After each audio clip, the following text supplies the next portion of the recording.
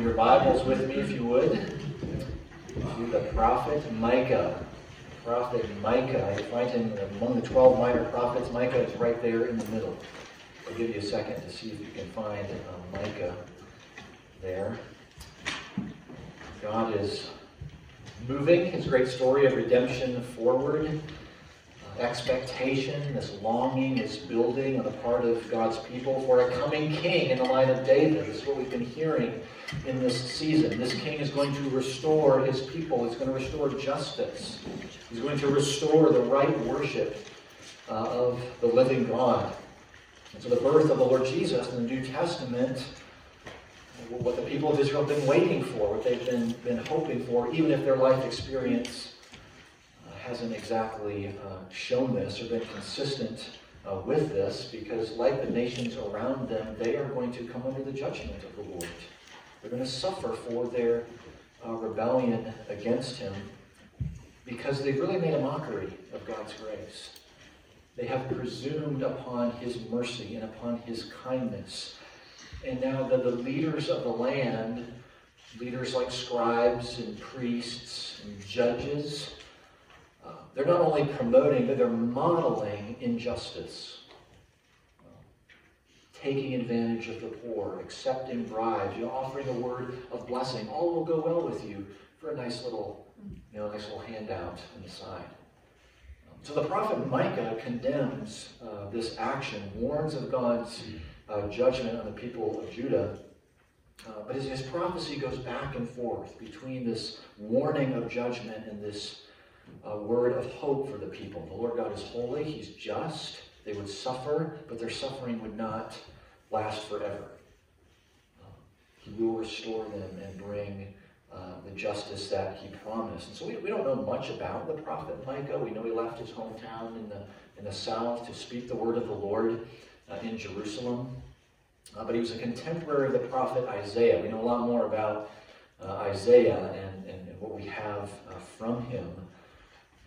But the kingdom of Israel is split. You have Israel in the north, and then you have the tribe of Judah in the southern kingdom. And this is during the time where the Assyrians are moving in and threatening the people. And so these prophets are living in warning during this time, which also means they have very similar themes, similar form to their prophecy. Laments, hymns, oracles of salvation, oracles of warning are all part of their prophecy. In fact, if you go to Micah 4 and Isaiah 2, you'll see they start exactly the same. They use the same language between these two prophets. So if you want the cliff notes of the 66 chapters of Isaiah, just take 20-30 minutes and read Micah. And that would give you a pretty good idea of what was happening during this time. So we're going to read Micah 5, the first 4 verses, opening of verse 5. The original slightly different break in these sections. Now muster your troops, O daughter of troops. Siege is laid against us. With a rod they strike the judge of Israel on the cheek. But you, O Bethlehem Ephrathah, who are too little to be among the clans of Judah, from you shall come forth for me one who is to be ruler in Israel, whose coming forth is from of old, from ancient days. Therefore he shall give them up until the time when she who is in labor has given birth. Then the rest of his brothers shall return to the people of Israel. He shall stand and shepherd his flock in the strength of the Lord, in the majesty of the name of the Lord his God. And they shall dwell secure, for now he shall be great to the ends of the earth, and he shall be their peace. This is God's holy and enduring word. Let's thank him for it. Lord, it's our desire to give you thanks and praise for your word that is an enduring feast for us. Lord, feed us now. We know that your word will accomplish its purpose, that it will not return to you void. Wherever your word is cast, it brings life. And so we pray, Lord, that you would feed us faithfully now through this word as we consider this prophecy of old and what it means for your people today, the true Israel of God, your church, gathered in this place and around your world. As we look to you, the promised Messiah has come for us. Lord, make us attentive now, we ask, in Jesus' name. Amen. Well, Westminster Shorter Catechism, question number 4, asks that question, what is God? What is God? Some of you know the answer to that question, or you've reviewed it. God is spirit. He's infinite, eternal, unchangeable in his being. He's also unchangeable in his wisdom and power and holiness and goodness. He's unchangeable in his justice and truth. That's all part of that answer. God is just. God knows what is right. He always does what is right. God himself defines what is right. He is what is right. Which means that as adopted children of God and disciples of his only begotten Son, we are to pursue justice, desire after justice. So something I want us to think about this morning as we consider this prophecy, are we the type of people who promote justice? Do we fight for justice across the spectrum of human experience? Some of you have been watching, or at least heard of, one of the latest cases before the Supreme Court. It's Dobbs versus Jackson Women's Health. And so the court is evaluating arguments for and against the Mississippi Gestational Age Act, which would restrict abortions in that state to 15 weeks of gestation, which is still far too long for the murder of an unborn child. But if the court upholds this, they would effectively push abortion law back to the states. It's a huge case, scrutinizing the precedent of murder in this land since the early 70s, almost 50 years ago, Roe versus Wade. And consider that the U.S. is only one of 7 nations in the world, one of 7 that allows abortion on demand after 20 weeks of pregnancy. So when you consider that, we are murderous people. We live among a murderous people across the spectrum. I was thinking too, the powers that be that claim to be saving lives through quarantine and testing and vaccination while almost completely ignoring the actual pandemic of loneliness and the pandemic of depression and suicide and overdose that is taking far more lives than a virus and its variants. Justice. Are we tuned in, learning ways that we can encourage justice in our workplaces, schools, neighborhoods? Breakfast a couple of weeks ago in Jacksonville, in the parking lot, there was a vehicle that had BLM painted around the sides of it, and on the very back, in big letters, was "No Justice," N-O, no justice, no peace. And I see phrases like that and consider what's underneath what's being communicated here. It's not helpful in the pursuit of justice. Because what's underneath, the sentiment behind no justice, no peace, is if I don't get what I want, or I don't get what I believe is coming to me, then I have the right to break things, or to overthrow, break up existing structures of justice. So it promotes a vigilante justice that only ends in chaos, in anarchy. This is the blood that's flowing through the veins of the Black Lives Matter movement. It's the legs of critical race theory. It actually encourages the division and racism and lawlessness that it claims to be fighting against. Because they don't know, K-N-O-W, justice, and the righteous judge of all the earth. So the people of Israel needed to hear the heart of God for justice. Because the righteous judge will vindicate his holiness upon his own people. He shows no partiality. They're going to suffer for their rebellion, but his mercy is more. His mercy is is greater, a righteous ruler with very humble beginnings, to faithfully and justly shepherd his flock. So if we're going to read and apply the word of God rightly here, we need to hear what the people of Judah needed to hear. And there may not be a one-for-one correlation between Judah's experience and our own here in 2021, almost 22. But the continuity is there. The principle remains for us to apply to the church and to ourselves. So I want us to see the warning of judgment and the hope for justice. Warning and hope in this Advent season. Warning comes in verse 1 here because the Assyrians are camped outside of Jerusalem, and they're literally banging on the door there at Jerusalem. The northern kingdom of Israel has already fallen to the Assyrians. Now they're taunting King Hezekiah. He's not even referred to as a king here. He's just the judge of the people, metaphorically slapping in the face. You have no army that can stand against the Assyrians. This is a joke. What are you going to do? Now the Assyrians will ultimately take Jerusalem, but the Lord is exercising his justice in their siege. But later he would remove the people. They would be taken captive by the Babylonians. If we go back to 4 verse 10, he likens this to the pain of a woman in labor. Writhe and groan, O daughter of Zion, like a woman in labor, for now you shall go out from the city and dwell in the open country.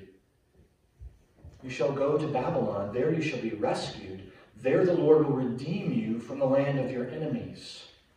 So there will be the pains of labor in this exile, but those pains don't last forever. Thankfully, there is relief. They come to an end. There will be restoration from exile.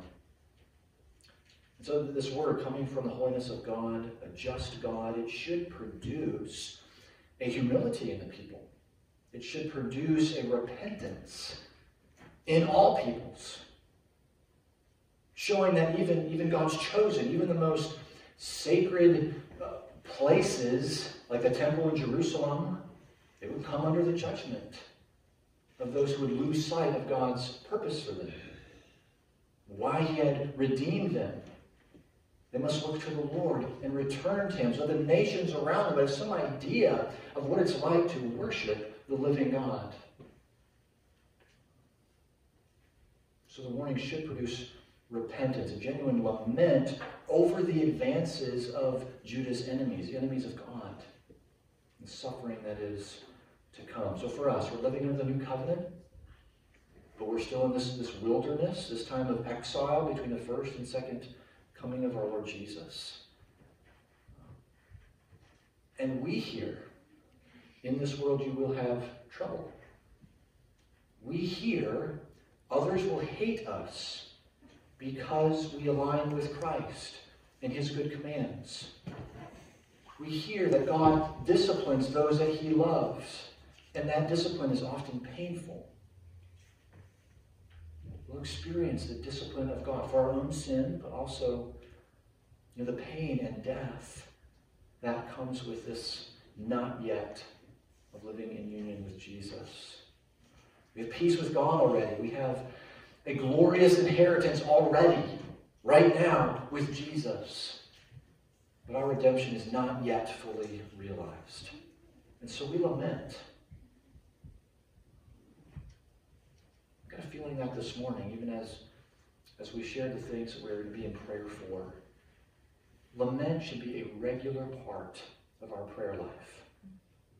Use the Psalms to guide your lament. How long?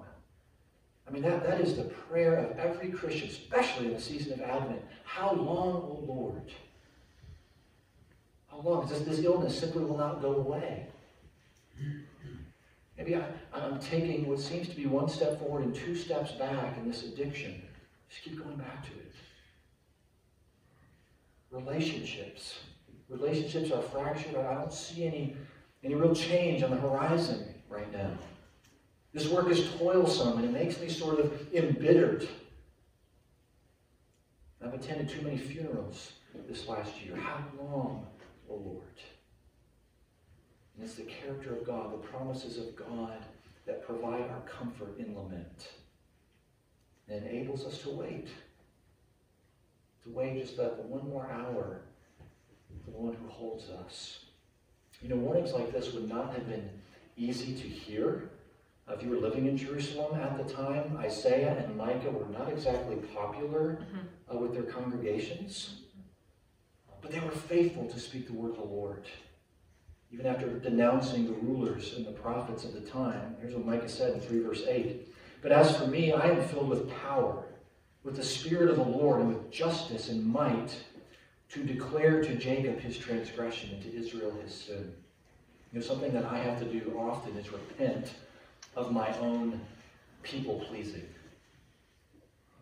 where I tend to fear maybe what other people think and say more than I fear the living God.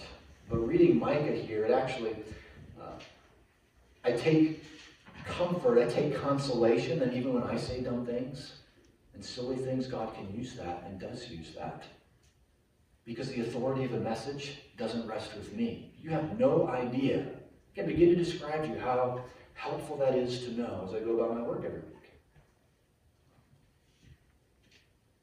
Now, this is not the common posture for a mainstream preacher and prophet of God. Paul warns Timothy in 2 Timothy 4, the time is coming when people will not endure sound teaching, but having itching ears, they will accumulate for themselves teachers to suit their own passions.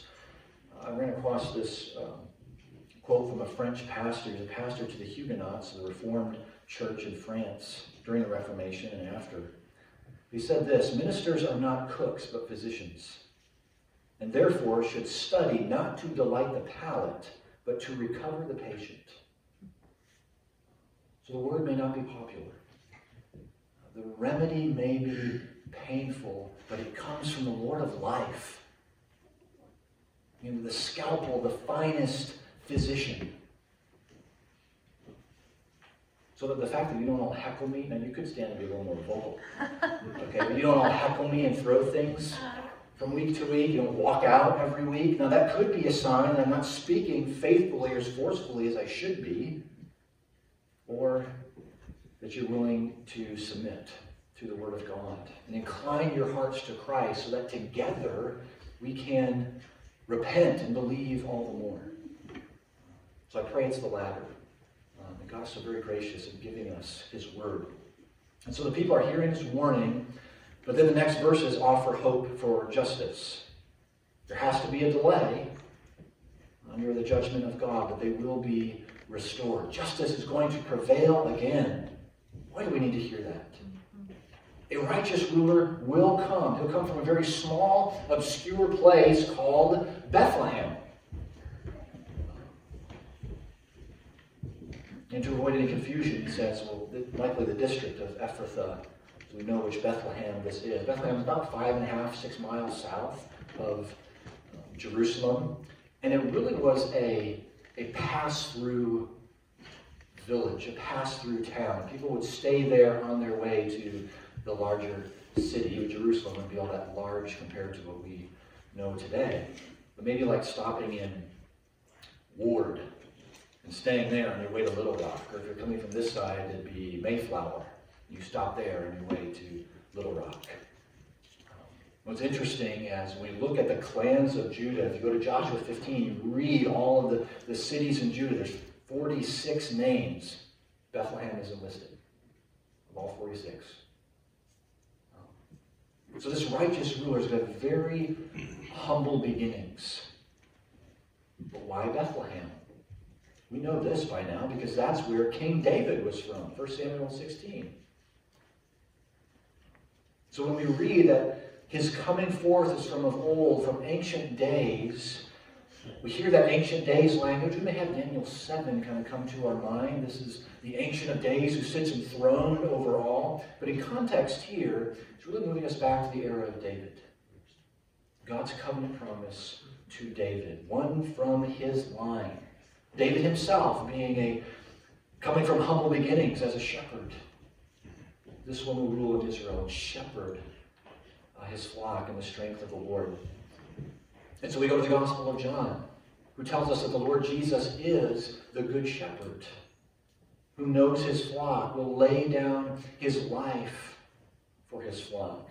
And in the birth narratives, Matthew 1 and 2, Luke 2, tells us that the Good Shepherd had lowly and humble beginnings. Joseph and Mary, they had nothing. They were in poverty. Jesus is born into poverty. He's placed in a wooden feed trough at his birth, living in other people's space. And he's been born in this obscure little town of Bethlehem. And then there are ancient scholars, astrologers who by God's providence see that this anomaly in the heavens, and they say, we need to follow this. Maybe they had some of the ancient writings that told them that there's a king connected with this star. But where do they go? They don't go to Bethlehem. They go to where you would expect the king to be born, present, right, in the larger city of Jerusalem. And what the response that they get when they're there is really remarkable. We'll come back to that in a second. But Matthew 2, verse 6 seals for all time who the prophet Micah was talking about. The righteous ruler had humble, obscure beginnings, but a glorious end. And they shall dwell secure. This is verse 4. For now he shall be great to the ends of the earth, and he shall be their peace. So the one to redeem, the one to restore. This ruler to be born in Bethlehem would not just bring about peace, an end to fighting. He would actually be the peace of the remnant of God. He would be righteous. He would execute justice over all the earth. This is the one that the true Israel of God has been waiting for. It would be so worth the wait. I was thinking of Michael and April Manley again as they were waiting to hold their baby girl. I could almost guarantee it wouldn't take very long as they hold little Mary Ann for them to say and to think, this was worth the wait. I mean, we get excited about the start of a new sports season or the release of a new film, perhaps, or maybe midterm elections. They were excited about those coming. We get excited about these things, but they pale in comparison, completely pale in comparison to the arrival of the promised king. This king will be mighty, powerful. He'll reign over all the earth. So after a time of captivity and destruction, the temple would be destroyed. The temple would be rebuilt. And it would be known again, not just locally, but it would be known around the world. And then the rule of this king will be recognized around the world. And I like what one commentator says here. Because in some ways, the temple's elevation and the king's elevation will coincide. The king's rule will extend to the rest of the world. So I'm hearing John's gospel here, chapter 1. And the Word became flesh and dwelt among us. We've seen his glory. So Jesus dwelt. He tabernacles. He temples among the people. And so the elevation of the temple, the elevation of the king come together in the Lord Jesus. All those united to Jesus, being raised up as a holy temple in the Lord. Isaiah says, this child, this righteous ruler, is going to be the Prince of Peace. So it doesn't surprise us. Micah uses similar language. He will be their peace, the one of peace.